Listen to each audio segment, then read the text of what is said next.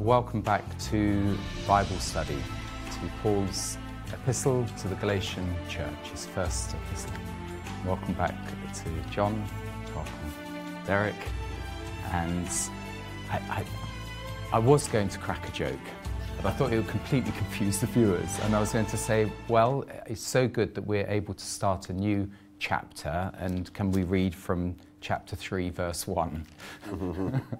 I don't know how many weeks. I thought it was a record, the number of weeks we spent in chapter 2, but that says nothing compared to chapter 3 of Romans. And we are now getting, I think this will be the final. I don't never say never, because Derek might correct me. But we are going to read from verse 26 of chapter 3. John's going to read it up to verse 7 of chapter 4. Yeah, that's right. The Galatians chapter 3, starting at verse 26. For you are all sons of God through faith in Christ Jesus. For as many of you as were baptized into Christ have put on Christ.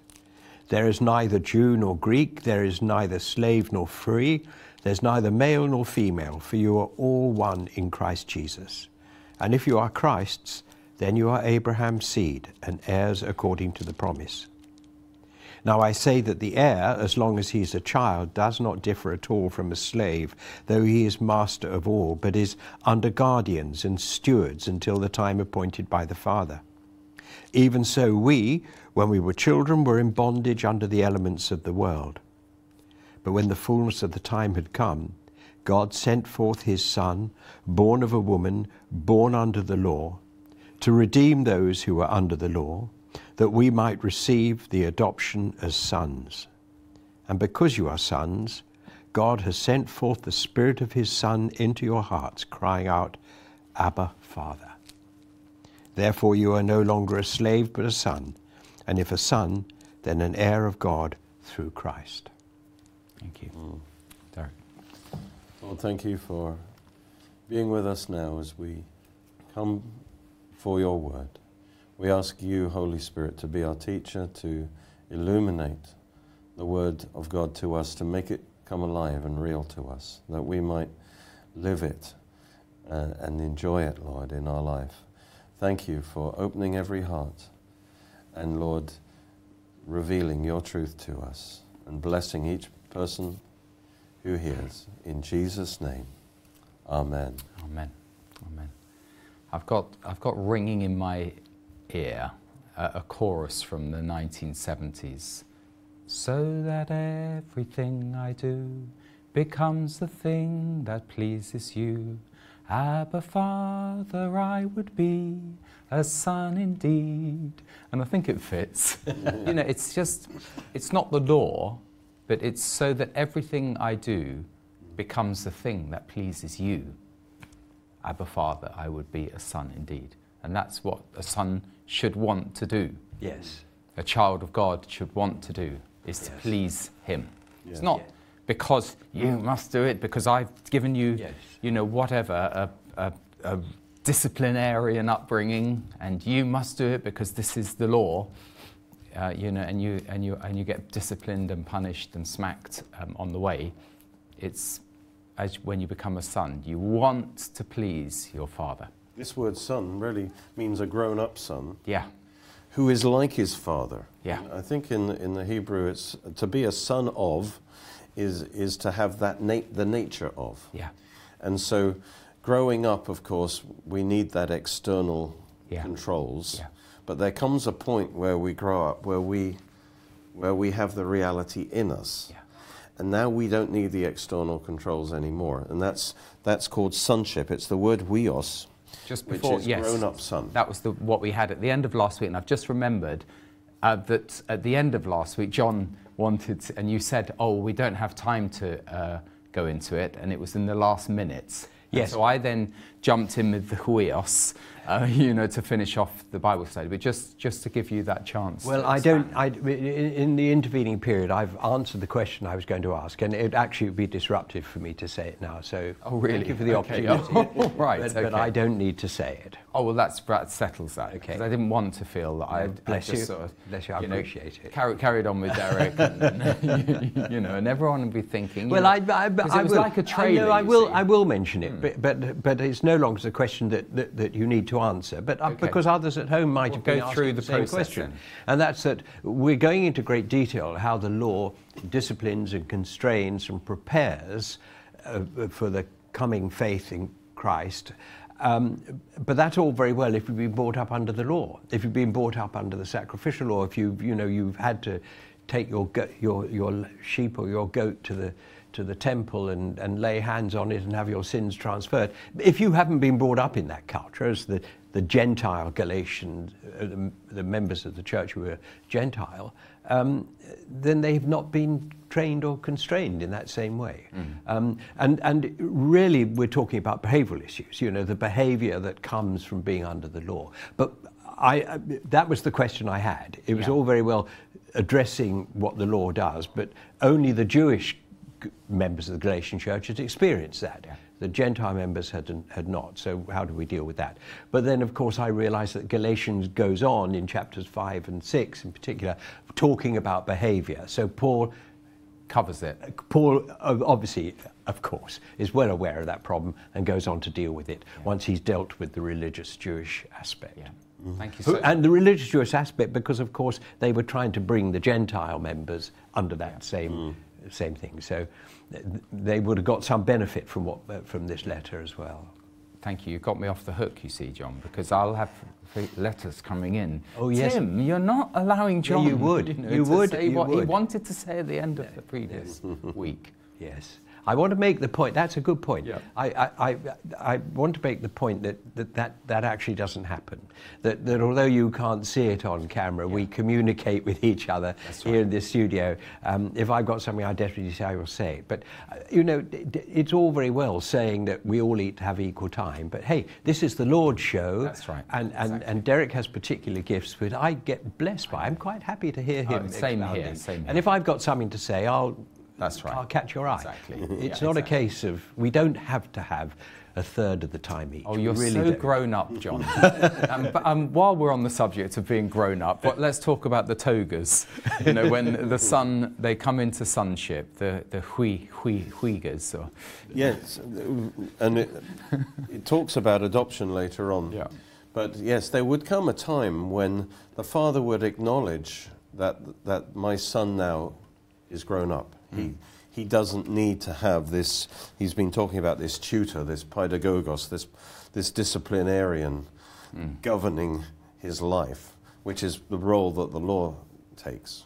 And we all know that from childhood. Our life was constrained as children, and so we've had the equivalent experience. And then when we've reached a point that, in a sense, that we are considered grown up, we now have freedom. Yeah. We are not under those constraints. And the hope is really that we've now got the character within us to live as we ought to live. Yeah. So in the ancient times, the father would acknowledge that my son is now of age. And it might be a different age for different sons. And then he would show that by giving him the toga virilis, the cloth of a man. And so as he would go around, everyone would say, yes, he is now to be treated as a man. From before, Paul has been saying, now that faith in Christ has come, we're no longer under a tutor. We're not under the law as a way of externally controlling our life, because we should be fulfilling that requirement. It's very interesting that it was different ages for different sons. So the important thing isn't that you've followed a system which is very much the education system that we have. You go in a cohort according to your age, rather than according to your progress. And so you can actually reach sonship, as it were, depending on your maturity, rather than you're a son. I am a son because I'm, 17. Now I take my driving tests, and our society is very much segmented in terms of it's a sort of legal framework of age. It's interesting you say that. Probably the women will now groan, but there may be some men who like me, follow rugby. Yeah. And one of the reasons that the New Zealand All Blacks are so good, and after all, they're only a country the size of Scotland, 5-6 million of them, and yet they are world beaters, is the way they train their young. And they don't train them as we do. You're in that class and you go and have your rugby lesson. They group them by weight and size rather than by age. And that way you don't get the big ones flattening the little ones. And it's one of the reasons. There's also a spiritual reason with a haka and everything that they dominate, which is not so attractive. No. But the way they develop their boys leads, and no other nation does that as far as I know. And I, just on the education side, I think it is far better to, and this is the struggle they have with cohorts in schools, because they have to differentiate, and they because they want to have everyone equal. You've all got to be in the class because you're all of that age. But actually, to have kids in groups according to ability, it's better. You don't have this sort of self-consciousness that I'm not quite performing enough. Yeah. You have your own targets, your own goal setting, and you give the kid to work according to his own pace. I mean, in this country, we have the grammar school system at 11. I mean, it's not much left of it, but in Kent, where I come from, 11, you are basically selected out at that one snapshot in time. But all kids learn, grow up in different ways at different speeds, and mature at different ages. Grow fat or thin or tall or short at different times. And there's something a little bit mechanical about saying, right, this is the factory of education, and we're just going to churn out and stamp out sausages or whatever and then push them out into society. It's not. God's made each child an individual, made in his image, and you've got to give that individual, as it were, according to God's plan for their life, rather than the state's communist plan for everyone. Everybody has some talent or attribute which is worth developing. Yeah, absolutely right. And just to force them through one stereotype, as it were. Anyway, so we all get to the point of becoming a son or daughter of God. In the analogy, it's in Christ, for you through faith. When we put our trust in Christ, from the spiritual point of view, that's when God regards us as a son, as a huios. Yes. And the toga virilis really is in verse 27. As many of you as were baptized into Christ have put on Christ. That's right. So clothed yourselves with Christ. That's one way of seeing it, that we are clothed with Christ. God sees us as his son now. In other words, that we don't need this external law to control our behavior and the threat of punishments and so on. We are now accepted and treated as sons, and we are expected to live out the righteousness of God because we are sons of the Father. Yeah. And the key is that we are in Christ Jesus. That's right. Through faith, we have been put into Christ. And remember, this connects us now with what he's saying before, that the blessing of Abraham was received by Christ. Yeah. So once through faith, we are now put into Christ. Yeah. And now everything is in Christ. The whole blessing, the whole inheritance, salvation, sonship, everything is in Christ. Yeah. So it's all by grace. Yeah. And the moment we accept Christ, we are baptized into Christ. Yeah. And in Christ, we are now sons of God. Yeah. It's like suddenly it's done for us. Yeah. What we were striving for now is done for us. And we are sons of God, all of us, in Christ Jesus. Yeah. just going to say, John, if you just on that point, if you could read literally on the cusp of the final 2 verses. Where? Of our chapter 3 of Galatians. Final 2 verses. Because that, as it were, concretizes what you've just said, that we're in Christ. Yes, so there's neither Jew nor Greek, there's neither slave nor free, there's neither male nor female, for you are all one in Christ Jesus. And if you are Christ's, then you are Abraham's seed and heirs according to the promise. Isn't that wonderful? It sort of completes it's absolutely what wonderful. he opened up with in terms of Abraham. That Exactly. And it's all about Christ in every verse. It's about being in Christ. Yeah.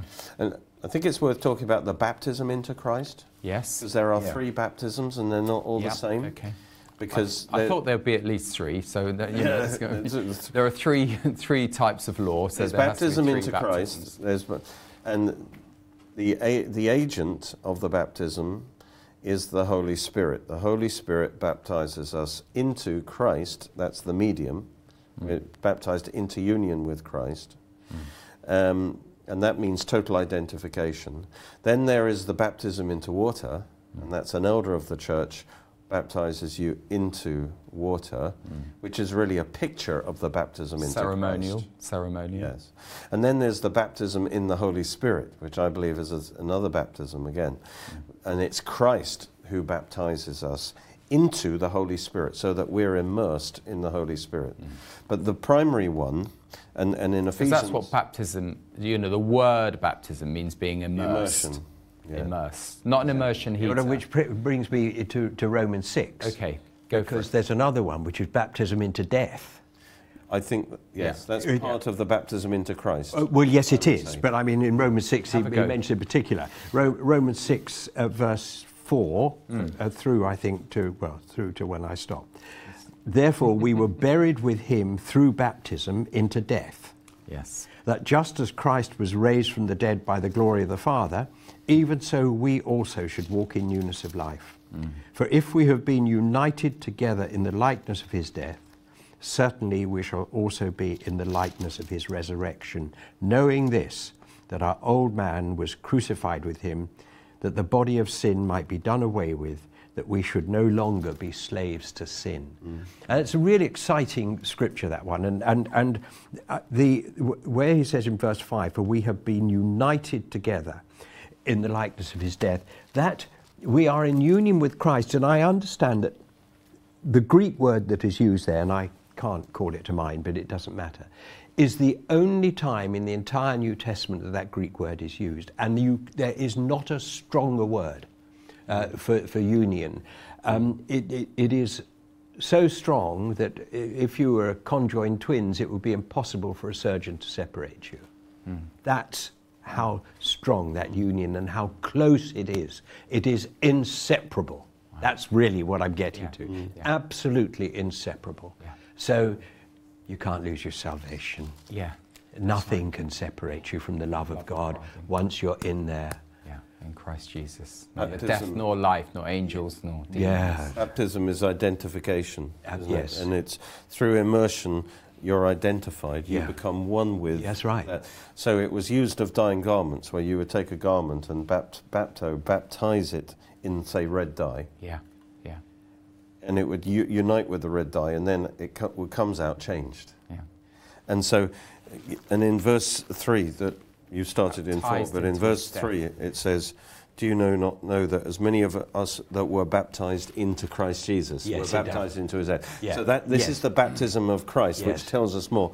When we're baptized into Christ, in Christ now we become identified with his death, burial and resurrection. We become united with him, and he comes into us. We are changed. Amen. Amen. And in a sense, it's the image of God being put back, isn't it? Yes. Being restored from what was removed at the fall. And baptized into his death is, as you would say, the written regulations were, as it were, went down. And it's all by grace. Nailed on the cross, but nailed to the also cross, went down into the grave. And buried. The classic verse on the baptism in Christ as well is, which happens at the moment of salvation. In 1 Corinthians 12 and 13, and it adds another dimension to it as well. For as the body is one and has many members, but all are members of that one body, so we being many are one body, so also is Christ. Christ is the head and the body. Yeah. For by one Spirit we were all baptized into one body. Yeah. So it's the Holy Spirit that does this. He baptizes us into one body, whether Jews or Greeks, slaves So it's the or same. free. By the way, the parallel is there again, you see, as we have in our verse. Neither It's Jew talking- nor Greek. It's about the same thing, you see. Yeah. The baptism into Christ, which is all by grace. We didn't work for it. We simply accepted Christ, and then we were baptized into Christ. Yeah. And our whole inheritance, including sonship, is in Christ, now comes true for us by grace. And we've all been made to drink into one Spirit. One So Spirit. at the same time, Yeah. we receive the Holy Spirit within us. That's all part. We, the Holy Spirit comes and lives inside us, and we're born again. And it all happens in a split second. The moment we accept Christ, we are baptized into Christ. Yeah. Wonderful. Yeah. And it's that's the main baptism. But the interesting thing about the body is he goes on to say that we're made up of many parts. So we're not, we are in Christ, so as one in Christ, as one in the Spirit, but there are many parts of the body.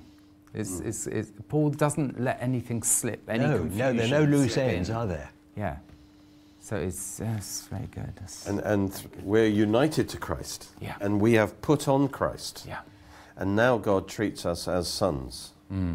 He expects us now to because we have His Spirit within us, to actually live by the Spirit, and not by some we don't do what we do because somebody is going to punish us if we don't do it.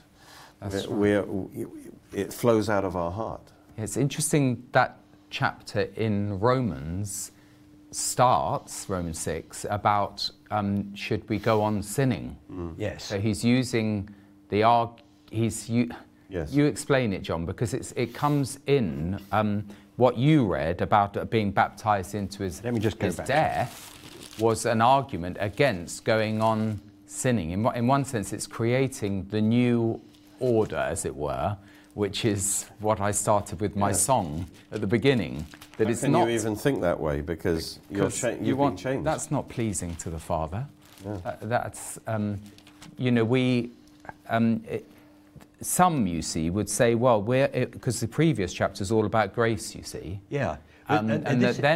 Paul just steps back and says, well, don't think that you can just go on sinning there. We're all under grace. Yes and no. I mean, this was the verses that the Lord used to open my eyes to grace. I mean, no way I would have intellectualized this. Yeah. It was just boom, and it was there. It's in a sense, although it's a warning, it's a rhetorical question. It's impossible, because if you understand, forget the flesh. Forget the flesh. It's got nothing to do with the flesh. It's got to do with the new man in Christ. The flesh will get up to all sorts of things that the new man doesn't approve of. But the Lord sees the new man. You are clothed in a robe of righteousness. You are endowed with the Holy Spirit. You are, the Lord looks at you and sees His Son. He looks at you and he sees Tim. You're not a clone, but He sees Christ's righteousness in you, because you are clothed in His imputed righteousness. So the new man never sins. Whatever the flesh gets up to, it doesn't. Yeah. This is grace. So that's rhetorical. Just explain that again, the first verse. Read it out so that people know what you're talking about. Yeah. What shall we say then? Is there a problem here? Because could there be a problem? I've been talking about grace here. Could there be a problem? What shall we say then? Shall we continue in sin that grace may abound? Certainly not. Certainly not. Because it's impossible. And I received that by the Holy Spirit when it's impossible. So the question doesn't arise. I mean, if you're born again, yes, you will sin, we know that, and 1 John 1:5 gives us the out. 1 John 1:9 gives us the out on that. Not an excuse, but it gives us the remedy. But you will no longer have the desire to sin, voraciously, if you like, because you have new appetites, you have new desires, you're changed, you're a new creature. You're a new man yes, in Christ sure, some of the Jesus. old man's still clinging on for dear life. and over the period of sanctification in this life, we'll gradually deal with that to a greater or lesser extent. But the new man cannot sin. Yeah. It's impossible. As we'll read in chapter 4, this new man, this man who has God in his spirit and the Holy Spirit in his spirit, who's crying out, Abba, Father, how can that person possibly sin? Yeah. Yeah. We need to separate the old man from the new man, but recognize that the old man is still about, and he will mislead us and lead us astray. The new man cannot sin because he's clothed in the righteousness of Christ. So how can he? It's a complete contradiction. Yeah. Well done. Thank you. I'm pleased that we drilled into that. Great. And you didn't even jump in. I had to not only catch your eye, I had to drag it out. So, so we're still in chapter 3, but we're nearly. We're almost there. Almost there. Yeah, and there's one interesting thing here. It says, neither Jew, Greek, slave free, male, female. For you are all one in Christ Jesus. And the word for one here is literally one person. It seems a strange thing, but he is saying we are one entity in Christ Jesus. And of course, in verse 16, he had said that that the seed, Abraham and his seed were the promise made. He doesn't say as seeds, but he says of one seed. So there is one seed called Christ. Yeah. And when we were baptized into Christ, we became part of the body of Christ. Yeah. We became part of Christ, if you understand me correctly. We've become part of the body of Christ, but it's just one seed. Yeah. Christ and his body. And it's to Abraham and his seed, Christ, which includes us, that the promises are made. So we automatically, the moment we're put in Christ, we automatically inherit the whole blessing of Abraham. It's all ours. Because we're in Christ, not because of our works. Because we are in Christ, we inherit it by grace through faith. And we are all equal in that. Whether you're male, female, whatever your social status is, whatever your racial profile is, it makes no difference as far as God's concerned. Of course, from a human point of view, there are these differences. They're real. But as far as God's concerned, we're all equal in Christ. These differences don't matter. They don't matter to God. He treats us all equally. We are all equally part of the body of Christ. So for me, there's two aspects to God treating us equally. He says God doesn't show favoritism. All those who sin under the law will be judged by the law. All those who sin apart from the law will perish apart from the law. So there is this incredible, I mean, it wasn't invented in the modern progressive world, was it, equality? It's just so clear in the scripture. There's an equality in terms of judgment, and there's an equality in terms of salvation. Yeah. It's absolutely impartial. Yeah. We're all equally important to God. We all have equal access to God. We all have the same inheritance of salvation. Yeah. How wonderful is that? Praise God. Yeah, it's absolutely wonderful. And when it says Jew and Greek, sometimes it says Jew and Gentile, I assume that it basically means the same thing. It's just that he's sort of writing, I suppose he's writing the whole of Galatians in Greek, so he's probably got that in his head. That, he says the Greeks are as the Gentiles. a representative of the Gentiles. The Gentile, As in the Greek world, they were the Gentiles, as it were. I mean, we weren't talking about Africans and Indians and It's a Chinese. figure of speech, in a way, where you use a particular That's right. race to represent the Gentiles. That's good. Yeah. And those are the three main divisions in society, isn't it? It's the racial division, the sexual division, and the status division. Yes. And he is saying, whatever divide men up, as far as being in Christ, those things are not important. Of course, we're still it's male. It's really important, by the way. Yes, we're still male and female, but it's so important because most of what's written in the scriptures is in the male gender. We've just talking about sons, we've been talking about the new man in Christ. So it's important that Paul drops in there. There's neither male nor, by the way, there's neither male nor female. It's really, it's countercultural, very male-dominated societies, and it's there. Oh, yeah. It's very important. The scriptures are impartial in terms of There's a certain, male or female. female equality there in that sense. It's fantastic. Yes. Spiritual sense. Yeah, we It's don't not need to take lectures from those, in the secular world. No.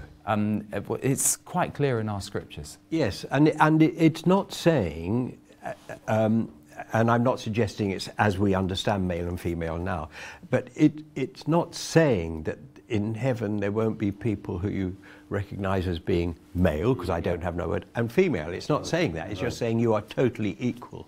That's right. And there's no artificial division between No you higher as value exactly to one or so. the other. There are different roles. Yeah. And it was very Different radical. physiologies. Yeah. Dare I? Am I allowed to say? Yes. Very They radical, don't pick because up that word. if you had a Christian assembly, normally people would be, seated by status or whatever. Yeah. And I think in the first century this was radical, that the rich people would mix with the poor people, Yeah. and there wouldn't be any of this snobbery. And James actually tells them off for having class distinctions. Yeah. But the vision is no racial distinctions, no male, female, all of this. In the synagogues, the women would be separated from the men and possibly be put in the balcony or whatever. And Paul... And the rich still are. would be on the eastern wall, or was it the western wall? Exactly. And that Fiddler on the roof. contradicts the gospel. So the gospel, this is radical. This equality through the gospel is radical. Yeah. In God's eyes, the rich, the poor, they're all equal if they're in Christ. I believe very strongly in that. Which makes sense if you're part of his body. If you of course there's going to be no division. As what makes sense is that there's no sin.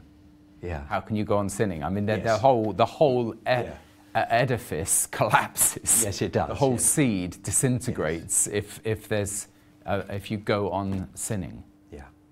If the body of Christ is sinning. Yes. Yeah. Shocking. Because it does, there are examples through history and today of those who are, as it were, apostates, Yeah, but they're probably imposters, yes. who are going on sinning. But they're probably never saved. I have to say that with pretty strong conviction, because of what I said earlier. You are changed. If you're not a new creation, then you're going to carry on thinking the same old ways, doing the same old things. So many of us say, when I was saved, I stopped swearing overnight. I mean, that's a very common confession. It certainly was in my case. Overnight, just it was no longer, I didn't think about it, I just didn't do it. And, I'm sure lots of others had that. You become a new creation. If And you're it's carrying what on the doing Lord the Jesus same... said, what comes out of you. You might be in condemns you. bondage to certain things, from the past, which are still carrying on, but they make you utterly miserable, which is a very different thing from willfully sinning because you think you can get away with it, but, you're not saved. Somebody like that's not saved. Galatians 5:21 says, those who practice, and he's listed The the great works of the list flesh. there, yeah. And I said, I warned you beforehand, those who practice such things, doesn't mean you don't occasionally mess up, But if you practice it as a lifestyle, Yes. you've embraced it as your lifestyle, those who practice such things will not inherit the kingdom of God. Absolutely. Now, I thought, well, that means you won't rule and reign with Christ. But when I think about it, he's very clear that those who inherit are the sons. Sons inherit. Yeah. And I think it's saying these people are not saved. I think so too. They will not inherit the kingdom. Powerful. They're not saved. They're not sons. Okay. And that they show it by how they live. Yeah. Lots of them in Christendom. Yeah, that's right, absolutely. Chapter 4, we try not to Verse skip 29 it. Verse 29, okay, we won't skip verse 29. is important. Very Because I important. could have said, so we've just reached 5:21. Let's read chapter 5, verse 22. But over to you, Derek. Well, if we Keep just me wrap in up, order.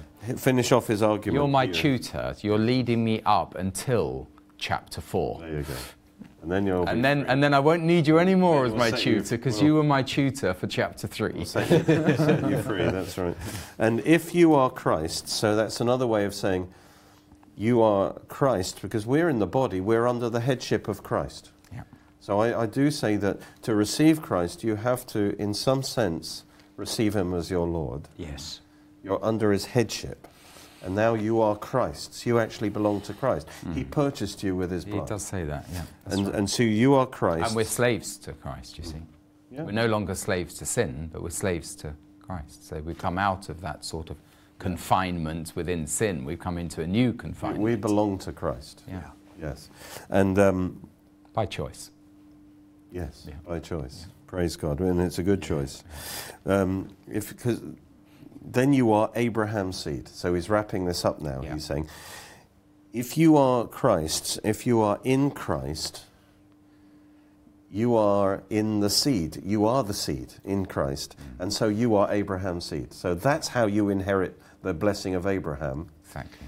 Not by physical descent, but because you are now in Christ, in the seed, and in the seed of Abraham. And so you inherit everything that was promised to Abraham, that blessing. Yeah. You inherit it by faith. Praise God. You are... Pity the camera sometimes isn't just showing John. The point that Derek says with these wonderful truths, and John is just there saying, absolutely glorying in the truth. It's nice. It's nice for me. The viewers don't always see what I see, which is a wonderful image of John enjoying the truth. Yeah, it is. It's wonderful. And so, yeah, that he concludes that now by saying you are Abraham's seed, and because you're Abraham's seed, you are heirs. Yeah. You inherit the promise. The heirs according to the promise. So that blessing that was promised, that actually includes justification, salvation, the new birth, sonship, you name it. Yeah. The promise is inherited. Yeah. Because we are now in Christ. Yeah. What I absolutely love. Amen. All by grace. Yeah. Praise God, as you would say. What I absolutely love, I love verse 1 of chapter 4. Not just that we finally arrived there, but from reading it many times. What I'm saying is, as long as as long as the heir is a child, he is no different from a slave, although he owns the whole estate. Yeah. It's no different. We are slaves. It's an interesting juxtaposition that we're heirs, but we're also slaves. Potential heirs. But the difference between an heir and a slave is that we own the whole estate as an heir. Which means you'll probably be or you'll be badly beaten by the tutor, because he's very jealous of you. Because he's a slave himself. I know that I've read it from the NIV. I know there's probably a better rendition of it, but it's an amazing thing to be. It's a bit like, it reminds me, and you'll relate to this, because my father was in the army, and also my cousin was in the army. So he went to Sandhurst. Yeah. And as did my cousin. And I went to the Sandhurst passing out ceremony. And it was so interesting because for those year or 2 years, I can't remember now, they were under the sergeant major. Yes. These young men, they were under the strict control of the sergeant major, who obviously probably gave them a hard time. And you could see that. But when they passed out, immediately now the sergeant major is saluting them, and now they are over that. That's right. And it's like the law again. They were under the law, but now they've grown up. They've come to sonship, if you like. Yeah. They are no longer under that law, and it's a total immediate change of rules. No gentle transition. Yeah. Suddenly now they are not under the law of the sergeant major. Yeah. In fact, the sergeant major is, deferring to them. Yeah. That just came to me there. But outwardly deferring. John, you know all about this. Yes. Naughty boy. No, absolutely.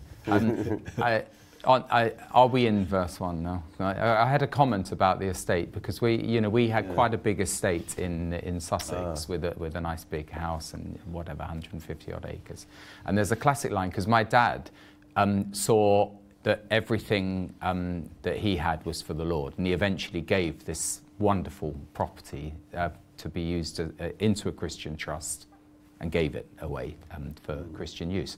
But in the gardens is the gardener, and someone comes up and says, what a magnificent building, who owns it?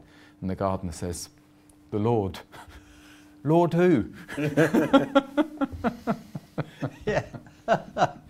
Anyway, that's my little anecdote for the day. Are we in verse 1 of chapter 4? Yes, and but we need to understand that the chapter break is probably good. Yes. Paul, but in the sense now, he's reached a climax at the end of chapter 3. Yeah. But now he's kind of going back. Yeah. and saying it again in a different way. Yeah. But in order to make an appeal to these Galatians, Yeah. you know, what do you think you're doing? You know, but he is in a way backtracking and making some of the same points again in a different way. Yeah. I think when it says the heir, we have to kind of, from the context, say it's the potential heir. Yeah. The potential heir. Yeah. If that boy becomes a son, you know, That is true. He That's could true. become wayward. I mean, Yeah. he could That's right. go off the rails, Yeah. and the father will never say, Yeah. I acknowledge him as my son. That's right. And he represents me now. Yeah. That may not happen. So this is a potential heir. And in a sense, the whole human race is a potential heir, you know, that God wants to bless. Theoretically, you know, he wants to bless without getting into issues of election. But, you know, God wants all the Gentiles to come into the blessing of Abraham. But they won't necessarily Inherit. They won't necessarily inherit. But so it's really a potential heir, Yes, of course, of course. as long as he's a child. Because this is As in indeed I was. It's the Sound of Music song, you know. Somewhere in my youth or childhood, I must have done something bad.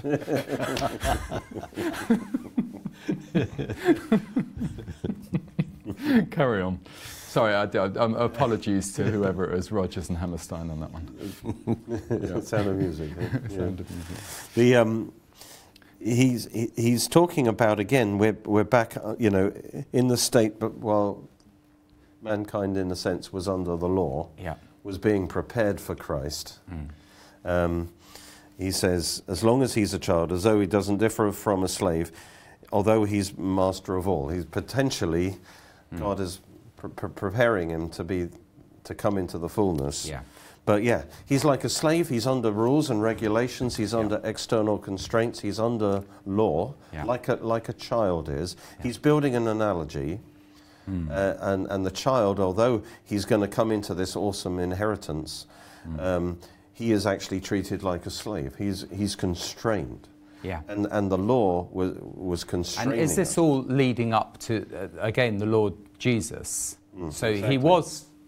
he was the heir, but the heir meant that he was the owner as well, if you know what I mean. But in our case, you're right, we're potential heirs, and we might blow it. But if these verses are all leading up to God sent his son, this could all be in the context of him, but then we enter into him. Yeah, I think he's talking about the human race generally. Yeah, okay.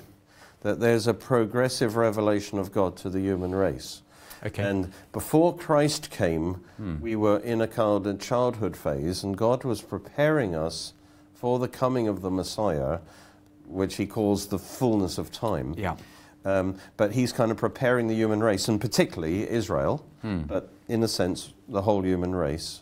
Because I was just thinking if those first two verses could relate to the Lord when he had been made in human form, and you know he was growing up as a child, and he was subject to guardians, you know, until the time set by his father.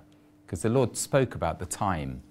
You know, it's not the time. In a vague way. The father. So in a vague way, good. Well, that's why we have Bible study, to clarify my vagueness. No. No, it's good. No, you're right. He was, I don't think so, No, actually, because he was a weos, of course he was. you know, and he operated I mean, as as soon a as, you know, mature 12 son. years old, he was in the temple, wasn't he? So I think it's talking about Debating Yeah, with the, yeah, the, it the was talking about rabbis. unsaved humanity as a whole. I would Got say. it. Got it. Yeah, but he was still under law. He put himself Yes, under law. yes. Yeah. And of course, as he grew up, and he had to learn to. I know all sorts of stories about him coming out saying Hallelujah, but perhaps they did. He was a baby, and he grew up and would have been taught. Of course, he's being taught by God as well, wasn't he? father. As well as being taught by Joseph. rabbis. It was an amazing intellect, you know. Yeah. Incredible intellect. Stunning. He was internally motivated, although he was under the law and he had to fulfill the law. That's right. He wasn't like, It wasn't. his actions weren't governed by like. No. He was the Son of God, Yes. and he had that inside him. He had the nature Yes. and the likeness of the Father. Yeah. So I don't think it's Yeah. really talking Good. about Jesus here. Yeah, good. He's under guardian. By the way, the guardian the guardian was the one who was govern his behaviour. The steward he was in charge of the property. So he had no freedom really, because he couldn't, although his name might be, on the property or in the trust. Yeah. A steward would be over that, be running it. and the guardian would watch over him. So he would be like a slave. His life would be controlled from the outside, until, and again he's saying the law is only in place until a certain time. The implication is Paul is saying we are not under the law anymore. That's right. Once Christ came. Yeah. New reality came in, and we're not under the law. Yeah. It was until the time appointed by the Father, and this is, of course, Which is the gonna coming lead of into- the seed. The seed. Exactly. But verse 3 is saying, yes, so also when we were children, we were under the basic principles of the world. We were in slavery. Yeah. So Now that's a tricky one. We were in bondage under the elements of the world, yeah. and I think that we were talking about that. Yeah. But, I think this word elements could mean elementary principles, and I think that's what it means, the elementary principles. And he's talking about the ceremonial law. It's not that obvious, but later on in verse 9, he's saying to them, after you've known God, how is it that you turn again to the weak and beggarly elements? It's the That's same right. word. All Principles, yeah. Elementary principles. Yeah. And he describes them as weak and beggarly. In other words, they can't deliver. They might have a value, but they are weak, and the law is weak to save you. Yeah. And it's beggarly, it means it's got no riches. There's And it's not got no saving power. no saving power, exactly. Yeah. So these are the externals of religion. These are the external ceremonial law. Then it's not that they don't have a place, but they are elementary. Yeah. They are not the reality. Exactly. And then he goes on and says, he describes them in verse 10. He says, you observe days and months, seasons and years. In other words, it's these externals, that have their purpose, but they're not powerful. They don't save you. Yeah. They might point to the reality, but they're not the reality. And they're called They're not elementary. redemptive. Yeah. Because he uses the word, because I'm skipping a little bit. Verse 5, then he talks about receiving the full rights of sons because you're redeemed. Yes. So you're not a true son until you're redeemed. You're just, as it were, in the framework Yes. of these basic principles and elements. So yes, it's the elements of the world. It's kind of the element. If a Jewish boy, for example, would grow up with all these rules and traditions, and he would learn to keep them, and it's the cosmos, the world order that he lived up under, the traditions, and which he learnt, and that structured his life. You know what I mean? And he was in bondage, and it's like children on bondage to that. In the Gentile world, we'd have our own version of that would be more corrupted, but we ourselves would be brought up under certain traditions, and in those days particularly, religious stuff, rituals, gods and But it's goddesses. interesting, you have the sort of the wearing of the toga in the Greek world, but in the Jewish world you have the bar mitzvah, so you reach that stage quite young, 12 years old, but Yeah. And it's preparation for life ahead. I was thinking, this idea of elementary principles. It's like when you learn anything, you have to learn. Now we're getting into maths. Yeah, maths. We're For getting instance, into Newton's Principia or whatever it's you're called. learning how to dance, or you're learning. First of all, you have to go through the externals. You almost have to imitate, or you're learning how to play the piano. You have to do the scales. It's the element. Yeah.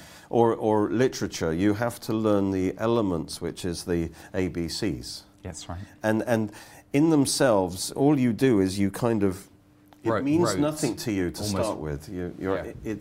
they're externals that you have to grasp. They're not very meaningful to like in the early nursery class, A, B, C, and you know the kids are going through just that really, it's not actually meaning anything. No, It's exactly. when the letters come together, or 1, 2, 3. 2 times 2 is 2. It's just a rote learning the basic principles. Exactly. And then if realities- you're Derek, you get into the formulae, and then the algorithms and all the rest of it. At some point you internalize it, don't you? They suddenly, you know how to put those letters together, and it's meaningful, and that's maturity. And when you reach a certain stage, you don't have to keep doing the scales all the time, or I better review my ABCs again. How does it all fit together? How does the truth of God's word all, as it were, crystallize, and then it means something? After a bit, you start doing it from the heart. Yeah. And you don't need you have the elements in your heart, but you don't need that external thing on you. But when you know the Lord, John, it's different reading God's word. Yes, the light goes on. It goes on. When you're born again, suddenly it all makes it's sense. zapping at you from all corners of the That's scriptures. right, and you begin to see the connections in other parts of the Bible and pull them together. Yeah. I mean, I see lots of stuff out there that tell me that the Bible's been corrupted, that it was rewritten by, Pope Huon in 1270. I mean, it's all rubbish, because certainly before the age of computers, and even with the age of computers, there's no way, however clever the authors were, that they could have created this thing which, with the continuity and the interconnections that go on, it would have been impossible. They would have fallen down somewhere and we'd have found it, because the Lord would have pointed out. As you've said many times, actually this is relevant because it's out there at the moment. People are talking about books that have been discovered in the cellars of the Vatican which have never seen the light of day and all that. Well, perhaps and perhaps not. The point is, the Lord has preserved his word, as you keep saying, and whatever the iniquity of man was doing to try and pervert it, he has ensured the gospel has endured and is revealed. And I think that's all that matters. Whatever may come to light doesn't really matter. We have all we need. And the spiritual dimension. So the thing about it is that, yes, we have it all in text form, but until you are spiritually enlightened, it's basically a bit of Shakespeare here, a bit of Tyndale there, and it's just words. But when you become spiritually alive, you know the meaning of it. when you're born again, when you become a son, you come into the reality. And these elements he's saying that's what the ceremonial law is like. They, as a Jew particularly, they were under bondage to having to do all these ceremonies. But these were teaching them the ABCs. Blood sacrifice, uncleanness and cleanness, how blood is necessary to cleanse you, and temples and the worship of God. These are the elements, and they're taught by these shadow ceremonies. But don't see those shadow things as the ultimate, like, oh, well, I know my ABCs. That is just to prepare you to become Shakespeare or to become a great musician or, a great mathematician or anything like that. So don't get stuck on the elements, on the ceremonies. Discover the reality, the substance, which is Christ. And when you're connected to Christ, suddenly you discover blood sacrifice, what it really means. Temple, what does that really mean? All of these things become real, and you don't need a physical temple to go to appreciate it. Amen. So we're getting right to the end. I was thinking of the chorus, how did it start? The one that I started off before. And it's, Abba, Father, let me be yours and yours alone. May my life forever be evermore your own. Never let my heart grow cold. Never let me go. Abba, Father, let me be yours and yours alone. Now, within that, there are the basic principles and the elements, but also there's the wonderful glory of sonship, knowing what the truth of those words. See you next week.